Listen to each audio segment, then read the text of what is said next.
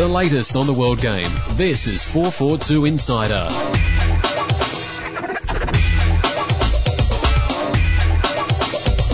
Hello and welcome to this week's 442 Insider podcast. I'm publisher Andy Jackson, and joining me as always is editor Trevor Trahan. Hello. All right, mate? Yes. Right, let's kick off. World Cup, the road to Rio began on Friday night. We've had two Socceroos games in 4 days. Let's pick the bones out of them. Two very different performances, has to be said. Let's start with Friday night and a less than convincing, he's putting it kindly, performance against Thailand. Trev. Yes. What did you make of it? Well, look, we've got the 3 points. I suppose that's the positive headline off it. I think we can all agree we underestimated Thailand a little bit, including the players on the pitch. They looked, solid, determined, and pretty tidy. Well taken opening goal as well. Yeah, but, great finish there. And then it was just a sort of period of very, very sustained pressure. Main talking points, I suppose we'll start with Kilkenny and Valeri in the middle. Valeri, I suppose you expect to be that sort of ball winner, more defensive player, and it was a big game for Kilkenny to be the more, ball playing rather than ball winning.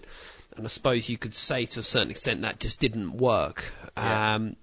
I know Holger's made comments about Cahill and Kennedy up front, that he wasn't particularly happy with those two working together. We saw again, as we saw in the Asian Cup final when it was Kuhl and Cahill up front, this sort of dangerous thing that we fall into, which is just lumping balls into the box. I think there was something stupid. It was like 50, 37. In the end, it was 50. But I think yeah. by the time we scored, I tweeted at the time, that was our 38th ball in the box, and it was the first one that was under 7 foot high. Yeah. And it just seems that it's a worrying sort of trait that we're showing, which is sometimes if things aren't going our way as soon as we want them to, we start sort of going route one, and that's not going to get us the results against better sides. No. One of the other incidents was Matt Mackay starting at left back.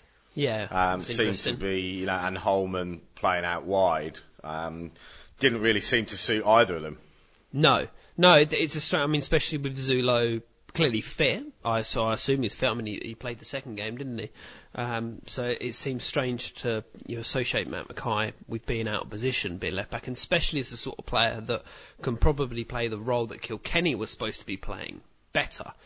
We end up sort of reshuffling when we didn't really need to, and I don't know if that goes back to underestimating the opponents and feeling that we could do that. It seems a slightly strange sort of option. So, one thing to say about the crosses into the box, on one level I understand when you've on the right hand side got Emerton and Wiltshire, two very good crossers of the ball, and very good at getting down the line. Crossing it in for Cahill and Kennedy, who are two excellent headers of the ball against a team that they should dominate in the air. I don't have a problem with trying that. It's trying it constantly and not trying other stuff. But also, it's from where on the pitch you're delivering that ball in, and too often we were delivering diagonal balls from deep, 30 yards out, and that's so easy to defend because the defenders and the keeper have got everything in front of them. They just get goal side, and there's no sort of, is he behind me? Is it because he's offside if he is? Whereas if we get the ball in more advanced positions and we're pulling the ball back from the byline, then there's that opportunity for Cahill to do what he does so well, which is get on the blind side of defenders, get into space and get a header and use the pace of the ball. But it was just, and the annoying thing was that we didn't seem to learn. We didn't, or there was no instruction to say, lads, this isn't working, let's work this out. I think, and I do, that's probably one of the things that we tend to sort of slip into. The other one is that we tend to, particularly through midfield, the two holding midfielders, tend sometimes to be really laboured in possession, and we don't move the ball quick enough. And certainly we'll talk about the Saudi Arabia game in a moment, but that is what Matt Mackay does do well in midfield, is he does get the ball, pass the ball, move quickly and get into a position to get it again. And he showed his value getting forward for the first goal, which was the critical one, which got us obviously back in the game. And then Alex Bross came off the bench and got an 86th minute winner. Scott McDonald watching that. Bross come on and score. I mean, fair play to the players. You know, they held their hands up. You know, Mark Schwarzer in the immediate aftermath was like, you know, we probably didn't deserve that. You know, we got out of jail there. So I think they knew that they'd dodged a bullet there. And also, you know, let's talk about, you know, Thailand have just gone on and beaten Oman convincingly. Yeah. You know, so the team that everybody thought were going to be the whipping boys of the group are proving far from it. You know, they're well organised. They have the ability to hit teams on the break, as they've shown. And as we see in any level of football, you know, a well organised team who's disciplined in defence, who does carry a counter-attacking threat, will always cause teams problems. Yeah, exactly. And based on the two Socceroos games we've seen against Thailand and Saudi Arabia, you'd have to feel that Thailand would fancy their chances against Saudi Arabia, and they'd have no reason to fear them. So, yeah. So maybe those brash comments from the team manager weren't so misguided after all. No, yeah, we mocked him and then talked about how many we'd score. No, he's probably onto something. Yeah. All right, well, let's talk about the more recent game, which was the 3-1 win over Saudi Arabia in Daman. It was hot, it was sticky, but we managed to get the job done in a much more convincing manner. This saw Zullo restored to the team. It saw Matt Mackay push further forward. It saw Holman in the hole as a support striker behind Kennedy. It saw Cahill drop to the bench, and a thoroughly convincing performance. So what do we read into that? Well, yeah, I mean, the initial talk before the game is that the same side would face Saudi Arabia that had faced Thailand. That seemed to be the talk, and then he went back to a side I suppose we were more familiar with in recent games that has been doing well. And yeah, they just looked more fluid and more organised, retained the ball, you know, much better.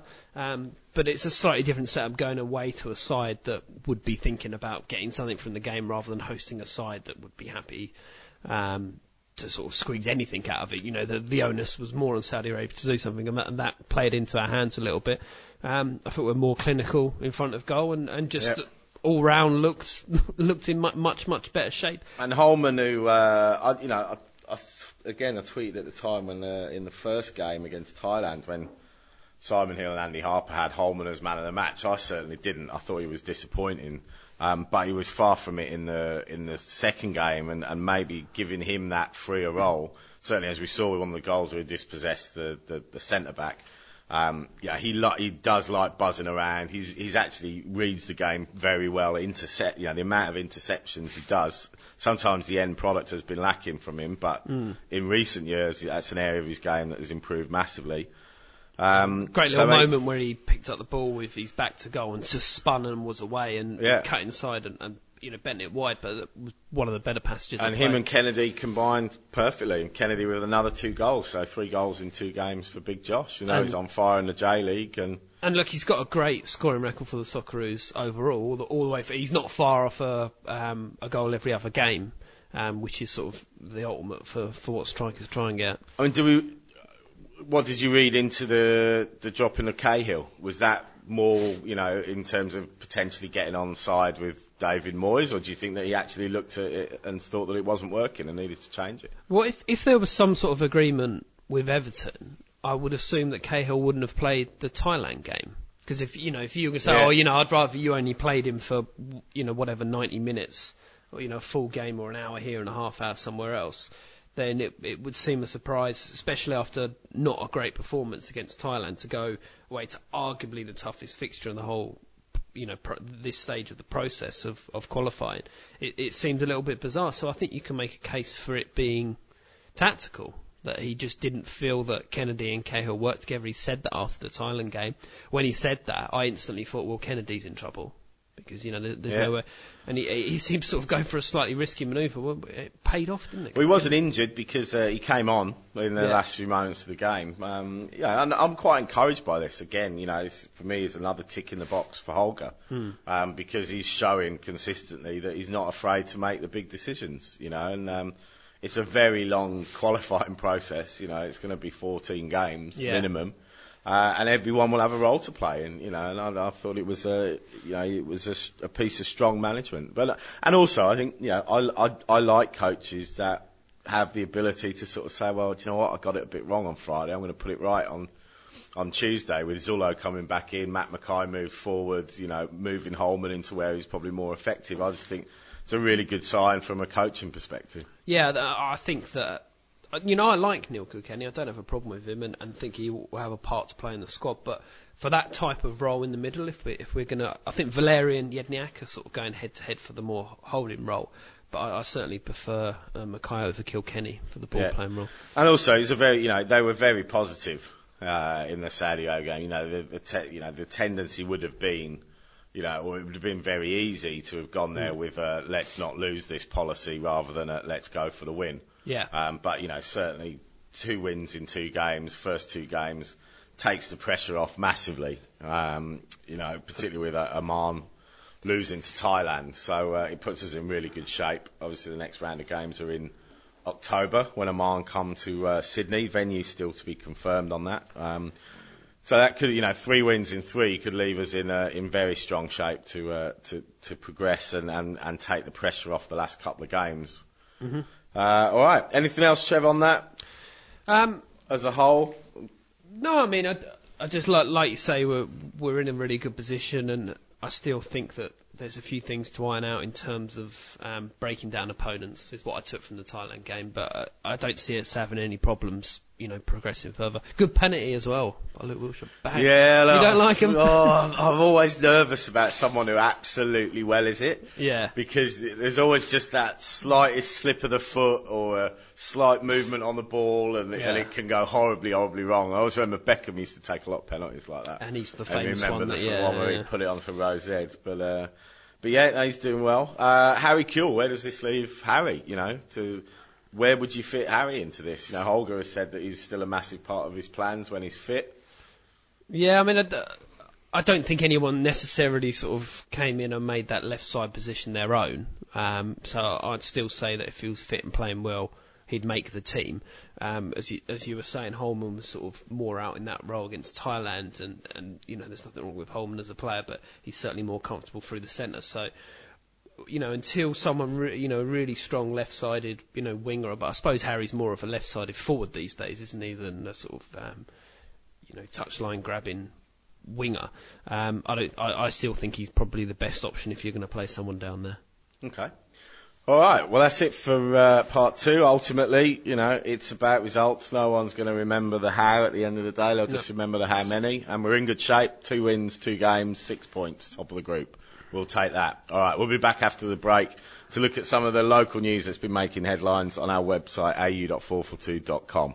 This month's new 442 magazine celebrates the return of Harry Kewell and Brett Emerton as it previews the return of the A-League with a profile on every club and an interview with a player from every team. We speak to rising Socceroo James Troisi from Turkey. Wayne Rooney chats to us about his new hair and winning title number 20 this year. We go behind the scenes at Barcelona to discover what Pep Guardiola is really like, and our series of features assessing youth development starts at Dutch giants Ajax. The latest on the world game. This is 442 Insider. Hello, welcome back to this week's 442 Insider podcast. Now, some other news away from the Socceroos World Cup qualifying campaign. The Matildas, unfortunately, have got their backs against the wall in terms of qualifying for the London 2012 Olympics after 2 defeats in their first 3 games. They went down to DPR Korea 1-0, then took care of Thailand, but lost to recently crowned World Cup winners Japan 1-0. Narrowest of defeats, but it's left them struggling to qualify, Trev. It looks a very, very difficult proposition. I don't think it's so much this game that was so pivotal, because not that I saw the game, but from reading reports and hearing what people say, Japan look like they're on another level as they were in the World Cup. It was that opening loss to DPR Korea.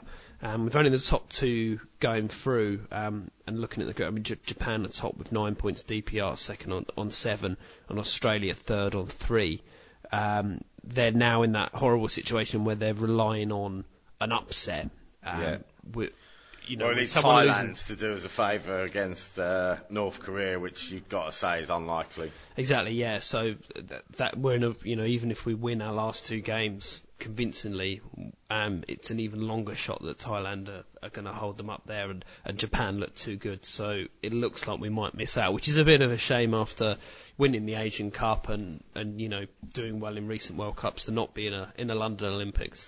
And do we see this as a sort of a potential end of a cycle for the Matildas? I mean, I was quite surprised. There was some stories there was a story on the World Game website, and I was looking at the comments, and there was quite a lot of people that don't think that Tom Sermanni is the right man for the job anymore. That he's served his purpose, and now, with the quality of players that we've got coming through, it needs a new sort of vision and a new coach in there to take the girls to the next level. Yeah, I mean, possibly. I mean, I don't think the girls would say that. I know he's certainly popular with them, and I think that he's popular coaches aren't always good for them. Look at Sven. No, I mean, but Sven didn't win a major competition like Tommy did at the Asian Cup, so I think he's probably bought himself some time. And if he's got a vision for the youngsters he's bringing through, that they're going to form the basis of the next Matildas team, then I think he should be given the chance to, see them come to fruition and mature a little bit. So, no, I don't think he should go. Gone downhill since Spencer's gone there, maybe. That's the problem. All right, Sasa Oglanovsky was actually on Socceroos duty, but is also the target for four-time UAE champions Al Wada. To go and join some of his compatriots, Bresh and Lucas Neal, in the UAE's top flight. What do we think to this? Well, I mean, I hope not. He's doing so well over where he is at the moment, really ruling the roost. Winning Asian Champions Leagues and an Asian Player of the Year and stuff. Well, he's only just gone, hasn't he? He's only just moved to. He almost moved to FC Seoul. That's right, and he's now keen to leave Seongnam. Yeah. Well, I'd hope he'd stay in Asia because he seems settled and established there. And yeah, I think we've already got a couple of players over at the UAE. I'm not sure we need another one.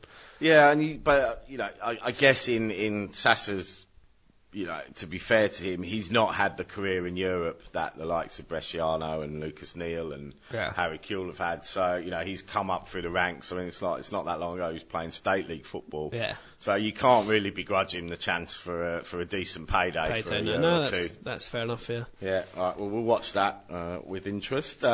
Brisbane Roar have announced their new skipper to replace Matt Mackay, who's obviously gone off to join the Scottish Club Rangers, and that is Matt Smith. Yes. Did you think when you saw... I mean, it's a little bit of a surprise appointment. Don't see anything wrong with it, and, Ange knows his team better than most of us on the outside. It seems to suggest to me to be slightly negative that Brisbane are worried about losing another couple of players that might have been in line for captaincy, or there's been talk about the leaver. I don't know. It felt like an appointment of someone most likely to stick around. I must admit, I thought the obvious candidate was Shane Stefanuto. Well, yeah, I think that he was certainly the front runner, and that's what I mean. I wonder what the the reason why him or Theoklitos or Partalou didn't get it. I mean, those three were the guys everyone's talking about. Well, they've got a leadership group up there, which includes Stefanuto, Michael Theoklitos and Eric Partalou. So, and that he said that will remain, but he's the man wearing the armband on the weekend. So, again, it's another transformation. We're talking about Sasa Oglanovsky. Matt Smith was another playing Queensland State League football until he was offered a contract by North Queensland in 2009. So, a big 2 years for him, and he'll lead out the reigning champions in about a month. Yeah. Chris Hurd, his international status has been called into question, or not called into question, but Scotland have been knocking on the door apparently. He has some Scottish heritage. Both his parents are Scottish, so Willie, his dad is called Willie Hurd. Willie Hurd. Definitely nice. Scottish. Obviously, he starred in the Villa game against Wolves 10 days ago. He's in Villa's 25-man squad. Looks like he's going to get increasing game time this season as Villa's clear out of some of their dead wood has happened, which has given opportunities for some of the younger lads like Chris, who's excellent. Also, Shane Lowry is part of that squad. I sort of get the feeling, though, he appears to be committed to Australia. I sort of get a feeling that this was a sounding out, and I really don't think that this is realistic, do you, Trev? No, well, comments from Willie seem to suggest that even though he'd love his son to play for his native Scotland, that Chris is more keen to represent Australia, having grown up here. I mean, it's sort of Scotland might seem easier if he wants to build a European career, but however, even though you've got to travel with Australia, you've got a far better chance of playing World Cup football. Yeah, if you look back over the last sort of 10 years, Australia has had a much better international record than Scotland. And it's a trip home as well, you know. It's an opportunity to... Free flight home. Yeah, exactly, business class. Yeah, so let's hope that he does commit himself. Got high hopes, the lad. Hopefully he stays at Villa for a while and, certainly could form the next generation of Socceroos coming through. He's only 22. So let's hope that gets sorted out. Just cap him. It's the easiest way. Perth Glory have signed Billy Mehmet, another St Mirren veteran like fellow new boy Stephen McGarry. Born in London, he's part English, Irish and Turkish Cypriot descent. Right, yeah. And has played for Republic of Ireland under 21 teams. He's 27, signed a 1-year deal. He'll fit in well in Australia with heritage like that. What do you think? Yeah, I mean, it looks like Glory coach Ian Ferguson certainly pulled him with some European contacts with like Liam Miller and Mehmet and Steve McGarry to build his squad this season. So there's a few names that perhaps we don't know that well, but he's got reasonable contacts over in Europe to get these over. I mean, look, I don't know much about him. I've not seen him play or what have you. So it's just a wait and see really. But I mean, he seems to have a reasonable pedigree to come in and do like a Paul Eiffel type job. Okay. Fred returned back to Australian shores this week to link up with his new teammates at Melbourne Heart.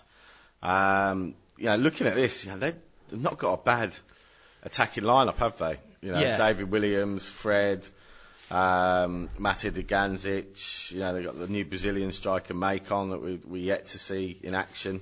But the potential there is good for the Heart. Yeah, I mean, as we're saying in our season preview issue out now, what they've done, while they've lost a little bit of experience, players like Aloisi, they've replaced it with blistering pace. I mean, people like Williams, Alex Terra's already there.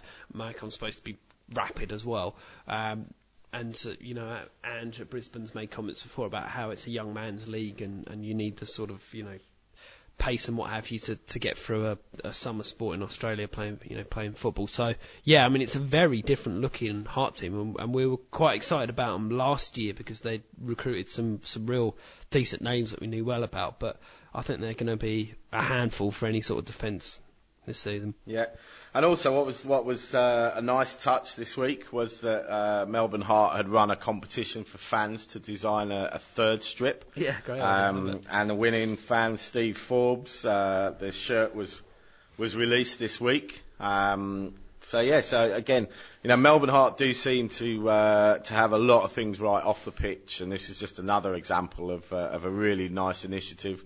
And a great sort of connection between the players and the fans, and it'd be nice to actually see them wear it for a game. Yeah, I mean, Ado's based, Chief Honcho Journo's based in Melbourne these days, and he's been putting stuff on Twitter and chatting to him about he just can't praise the club enough. The people that are in it and the way they're organising themselves. So yeah, the kit thing's a great idea. Cool. Adelaide on the kits. Adelaide took the wraps off their new area. Oh, just before, looking at the pictures of Melbourne Heart, John Van Skip, where's he been on holiday? He looks, yeah. He's so tanned. Yeah. That is a 7-month off season for you. It's beautiful. Yeah. Adelaide launched their new kits this week. On hand to launch them was John McCain, Sergio Van Dijk, Bruce Gite, Yevgeny Levchenko and Eugene Galekovic modelling their new kits. Got to say, best sponsor in the league. Yeah. Looks the best on the shirt. I saw someone suggest that perhaps they should have a green away top for the pale ale of Coopers as well. Nice. The red and the green. Yeah. Nice. It's good to see all the kits coming out, and it will be nice to see something a little bit different, which is part of football, the kits and the colour, and so I've never been a fan of that sort of centralised cookie cutter kit deal. So no, it's great to see that there's some identity coming for the clubs now. Yeah, and it gets a massive reaction online in the forums, doesn't it? When a new Everything kit comes we do out on the kits just goes nuts. Yeah, and it does, feel so much like a, fresh start with new manufacturers coming in for the kits. Well, on that, I mean, just before we came in to record this podcast, the new teaser ad has finally been released. Oh, yes, I saw it, yeah. Yeah, so it's the first part of the We Are Football campaign. You'll also notice the little stamp in the top right-hand corner of our cover. I was getting behind that because if anyone's football, we are, I suppose. So, Trev, what do you think of it? Yeah, look, it's a high-quality production as well. Like, it gets the sort of moody side of its stuff, gets plenty of packed stadium or close shots on areas where it looks like a packed stadium at least. And it harnessed, what's good about the league, that sort of fan culture and the atmosphere on the terraces. And look, some good highlights from last season as well. And they're right in saying how good that grand final was and the overhead kick and, so the Melbourne Heart overhead kick I'm talking about there. Look, it's good. That's what I liked about it the most. You can argue that it's sort of shot in that moody black and white. Is it colourful enough? Is it fast-paced enough? With some of the comments on Twitter, but I'm really pleased and encouraged that we're actually now using the action on the pitch to sell the game. Yeah. Rather than relying on gimmicks and CGI and robots and a million people playing on a pitch. We're actually showing this is what you missed last season. And there was enough quality football play last season to do that, and that's a big step forward for me, is actually using our own action to sell the game. Yeah, and then that was the frustrating thing about last season, how we had this contradictory point about how good everything was on the pitch and how good the grand final was, how bad it was off the pitch. So, we need to sort of solve one problem with the positive that we had last year.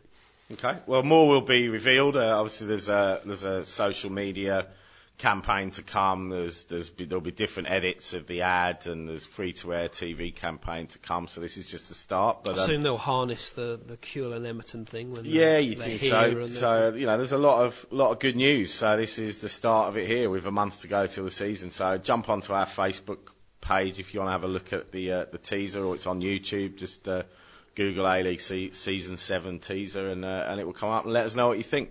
All right, that's it for part 2. We'll be back in part 3 to review a busy weekend in the European Championships as the tournament draws ever closer in Poland and the Ukraine next year. Some teams have already qualified. We'll talk you through the results and the groups as they stand and what teams need to do to qualify for next year's tournament. We all have goals, but sometimes we need a little help along the way. The best advice and assistance on your journey can make an enormous difference. Tiger Management and PR represents up-and-coming and established TV and radio presenters, performers and sports people. So if you're wondering how you'll rise to the next level, engage the services of Tiger Management and PR and you'll no longer be alone.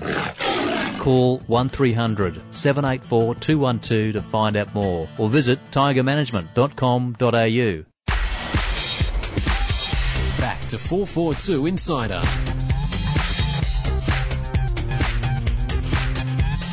Hello, welcome back to this week's 442 Insider podcast. We're going to have a quick roundup now of the Euro 2012 qualifying rounds that happened over the weekend. We're reaching the sort of business end of that with a couple of rounds to go, or one game for certain teams. Italy, Spain and the Netherlands have all booked their places to Poland and the Ukraine next English or European summer. Different ways of getting there, though. Germany, obviously, had already qualified.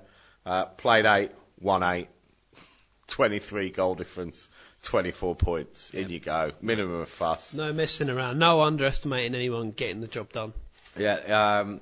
However, Italy sort of managed it in slightly different fortunes with a 1-0 win against the Faroe Islands. Yep. It's so Italian, isn't it? So in their 8 games, they've only conceded 1 goal. Yeah. Italy. Love it.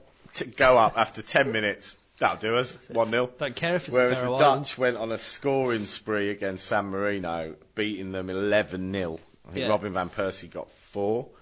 That wouldn't have impressed the Italian crowd, though. They want a 1-0. That's the best result he can get. San Marino played 9, lost 9. Goals for 0. Goals against 49. Yeah.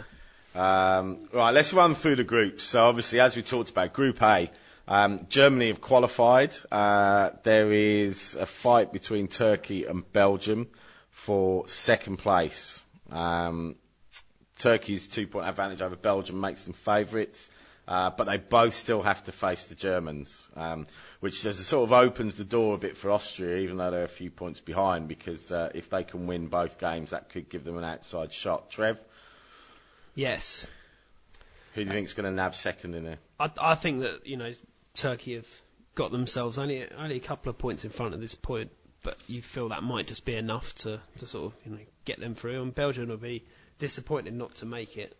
Certainly a nation that's fallen away, haven't they?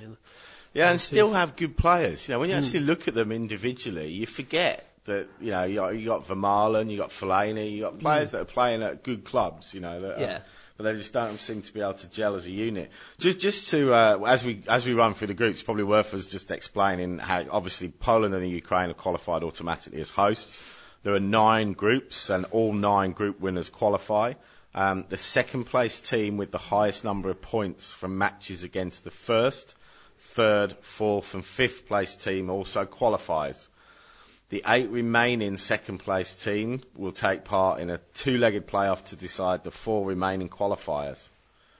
Did you get that, Trev? Yeah. Yeah? Yes, I'm fine, yeah. Teams level on points it's decided on head-to-head, not goal difference, which, is fair enough, I think, because then that negates the Holland beating San Marino 11-0 if there isn't a San Marino in another group. Exactly. And it shouldn't just be about, who's better at smashing a minnow. It should be who was better when they played each other, which is what, when we get onto it, makes the England group or England's qualification quite interesting.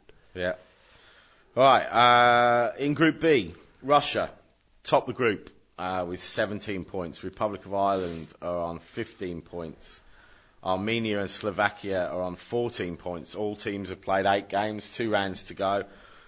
Wide open. Anyone out of Russia, Republic of Ireland, Armenia and Slovakia can still win it. Russians are in the box seat, but they travel to Slovakia next, with the Irish travelling to Andorra, which should be a routine win because they've played 8, lost 8, before they host Armenia in what could be the decisive final game. I have to say, as a Villa, an amazing defensive performance from Richard Dunn. Yes. For the 0-0 with Russia. Did you hear about it? No. Paul McGrath went on to Twitter. I love Paul McGrath. God went on to Twitter and said that, and this is high praise, bearing in mind McGrath's standing in Irish football incredible folklore. footballer. He went on to Twitter in the aftermath of this game and said it was the best performance from an Irish centre-back ever, including himself. And when you think about McGrath's performance against Italy in the 1994 World Cup in New York, that's some high praise. There is one, have a look on Google for the goal line clearance he makes. Yeah. It's unbelievable. How he kept it out, I don't know. But he's kept them right in it there with the shout of winning that group. And I hope they do as well. And I think there'd be few people would begrudge them going through, even with a bit of luck after what happened at the last World Cup. Exactly. Group C. Italy, as we said, are through. Played 8, won 7, drawn 1. 8-point gap between them and second place. In second place is Serbia. Played 8, 14 points. Estonia played 9, 13 points. And Slovenia played 9, 11 points. Serbia is still faced. They've got a game in hand and a point lead over Estonia. Slovenia and Estonia have both played 9 games, so they've got 1 game left. Northern Ireland have sort of fallen away. They're in a good position, but they got thumped by Estonia 4-1, I think it was in the end, which really has sort of given them slim chance of qualifying. Trevor, would you say is favourite? Obviously, Serbia, recent visitors to Australia. Yeah, you'd say that they'd be favourites. Sneak second. The group's shaping up as you would expect, and with Serbia point advantage, game extra in hand, it would be a surprise not to see them make it, or make it to second spot. Okay, Group D, very tight. France topped the group with 17 points from their 8 games, but Bosnia-Herzegovina are just a point behind, having played 8. Romania 4 points further back. Belarus and also on 12 points. It's set for a potential showdown between the top 2 in Paris in the final round. So this looks like it could go down to the wire. Yeah.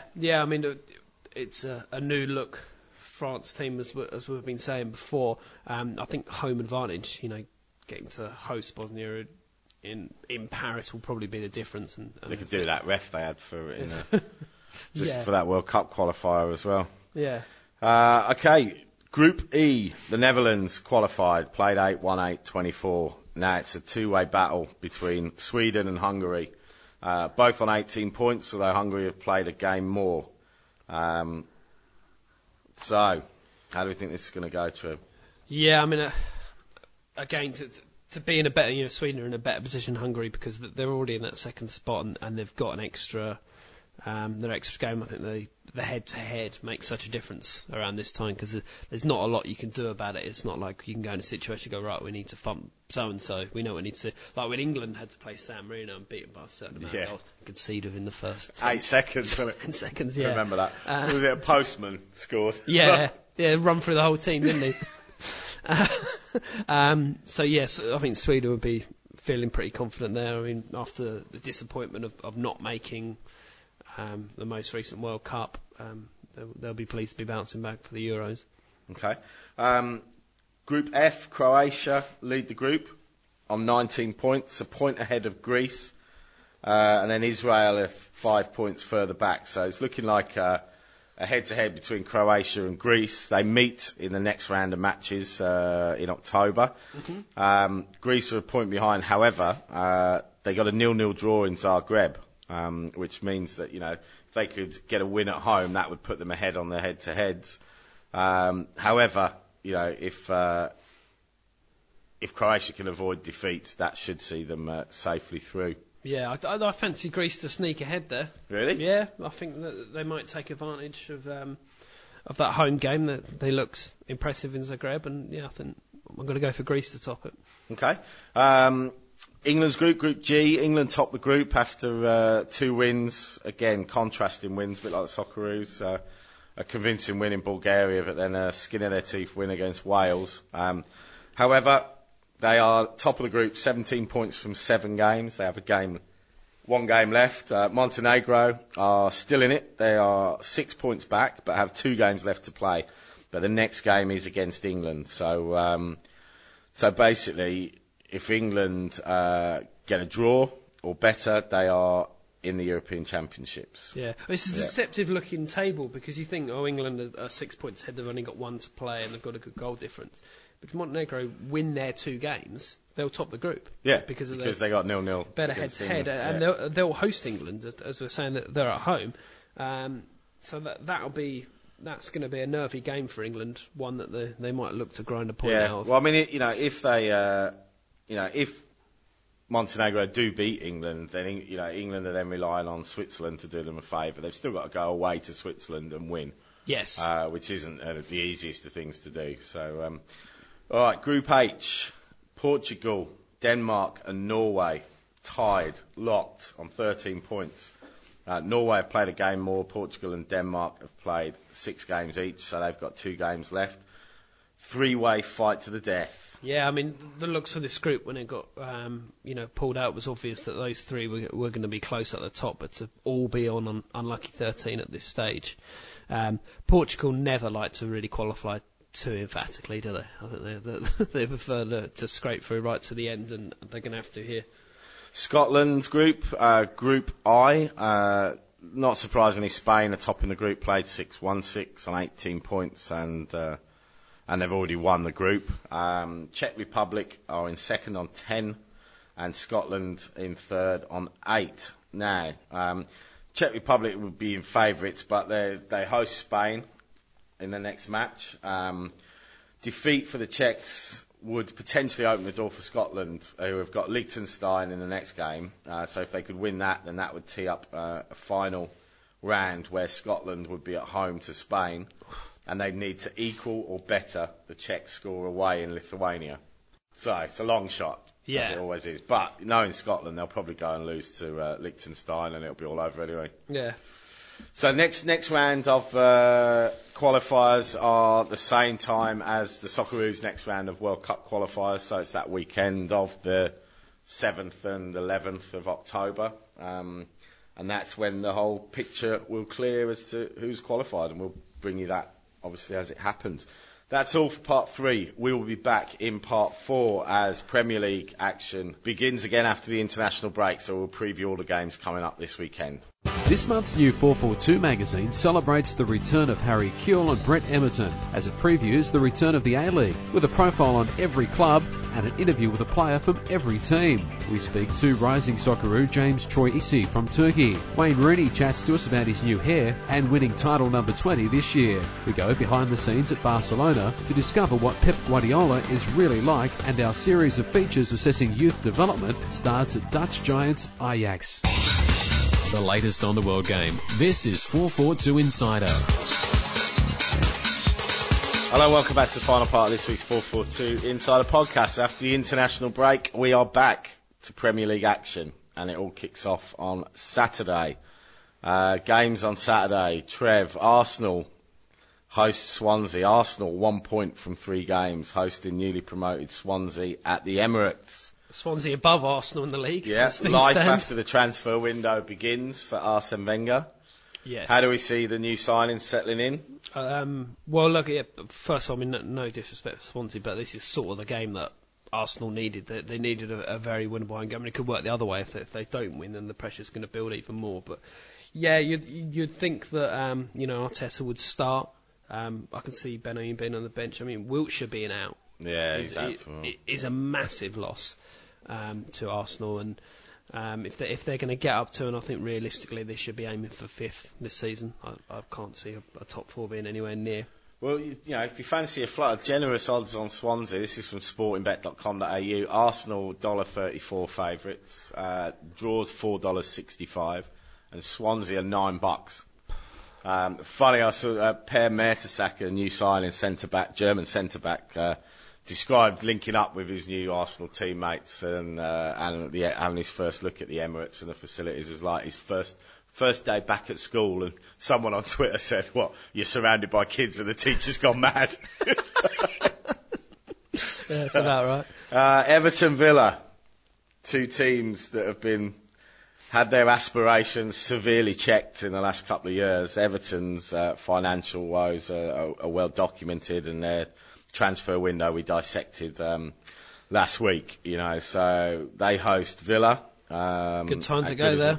Yeah, good time to go there. Although probably our one decent player, Darren Bent, is injured. Got injured on international duty, even though he didn't play. Got sent home for the second game, groin injury.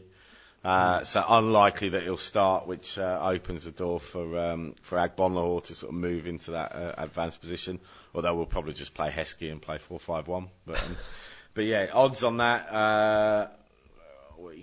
Everton $2.05 favourites, strong favourites. Draw is $3.25, and Villa are $3.65. Might have to have a look at that. Not a Can't let that one get away. Nah. Man City host Wigan. You'd probably say that this is probably the most odds-on game of the weekend. Wigan have got a funny record against the good sides, though. I can't see. I don't know. I just think that this season, I just think Man City have just got so many attacking options, and also attacking options that move the ball around. That they just move the ball, and the combinations mean that they can unlock those teams that go there and try and defend. They're $1.16 to win on Sporting Bet. Draw is $7. Wigan are $15. Yeah. Can you have a bit of that, Trev? You that confident? No. Well, no. City, that's fair enough odds. You'd expect City to win the majority of the time, but Wigan are one of those funny teams that lose the teams around them and do all right against the teams at the top. Yeah, Stoke host Liverpool. This will be a fascinating game. Stoke strengthened again in the transfer window with very ambitious, aren't they? 2 signings from Tottenham in Peter Crouch and Wilson Palacios. Liverpool, obviously the newly resurgent Liverpool, currently sitting in 3rd place. How do you see this one going? Yeah, like you say, very interesting. I mean, it was the opening game for Chelsea at Stoke, and they got a point, and Stoke will get in Liverpool's face, and I think it'll be a draw. Okay. Sporting Bet have got it Stoke $3.35, the draw $3.25, and Liverpool $2.15. Yeah, that's about right, but I'd still fancy the draw on that one. It's never an easy place to go. It's a cliche, but it's about right. Okay. On Chelsea, they travel to Sunderland. Obviously, Steve Bruce, very active in the transfer window. He's brought in a lot of players. Big turnover, isn't there, more than sort of... Yeah, and I don't know, I sort of get the pace, sort of get that feeling that he's coming up to that sort of judgment time in that, he's spent a lot of money, if not necessarily on transfer fees, certainly on wages. He's got a big squad there. That is his squad now, he's completely they're all his players. So how do you see this one going? Obviously Chelsea go up there, currently in 4th, 7 points from 3 games. These are the games that they have to go and win.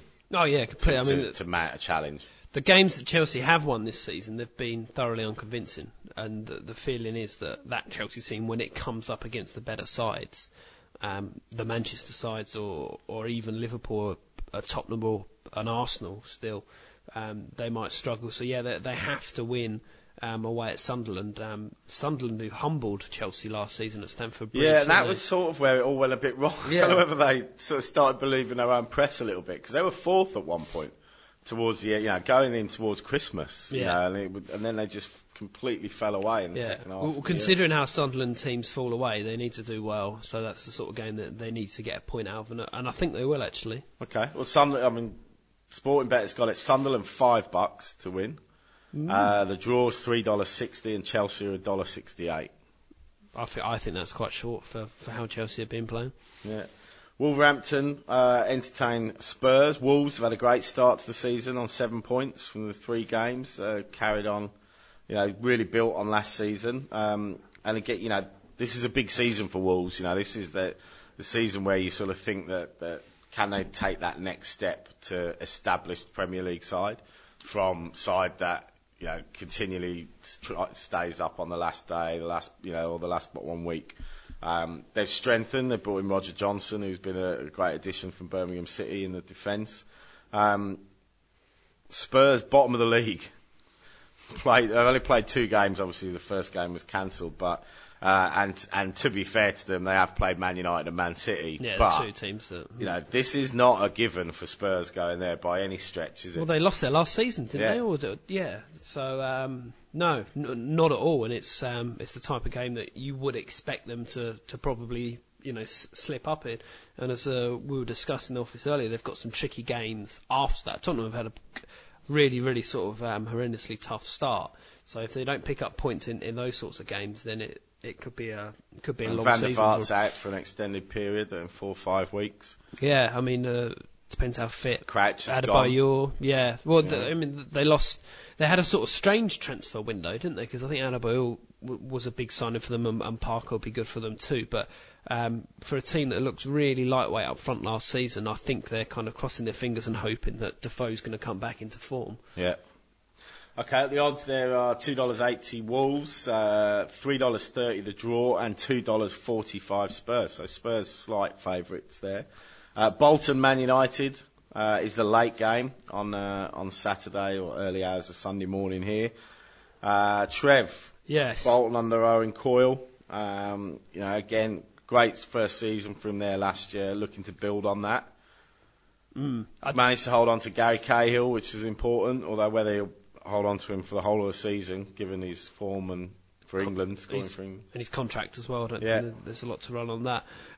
No, I think Man U will win it, but another, there's a series of games that could go either way. I think there's not as many, dead certs as you often get. That's not an easy trip for Man U, but just the way they're playing and the way they come at teams at the minute, I think that they can knock Bolton aside. Yeah, well, Sporting Bet would agree with you. They've got Bolton at $8. Whoa, that's long. That's long for a host. Draw at $4.50 and Man United $1.38 to win. Right, okay. Norwich against West Brom, newly promoted Norwich host West Brom. Looking for their first win of the season. They've had 2 draws, Norwich. One in heartbreaking fashion, 94th minute was the last game. Can they get their first win at home, Trev, against West Brom? Yeah, one of those early season relegation battles already. I think Norwich will. I think they'll get their season up and running here. West Brom have started horrendously, and it could be an awful season for them, despite Roy. But they finished the season really well, and then didn't really lose anyone and strengthened. They brought in Shane Long.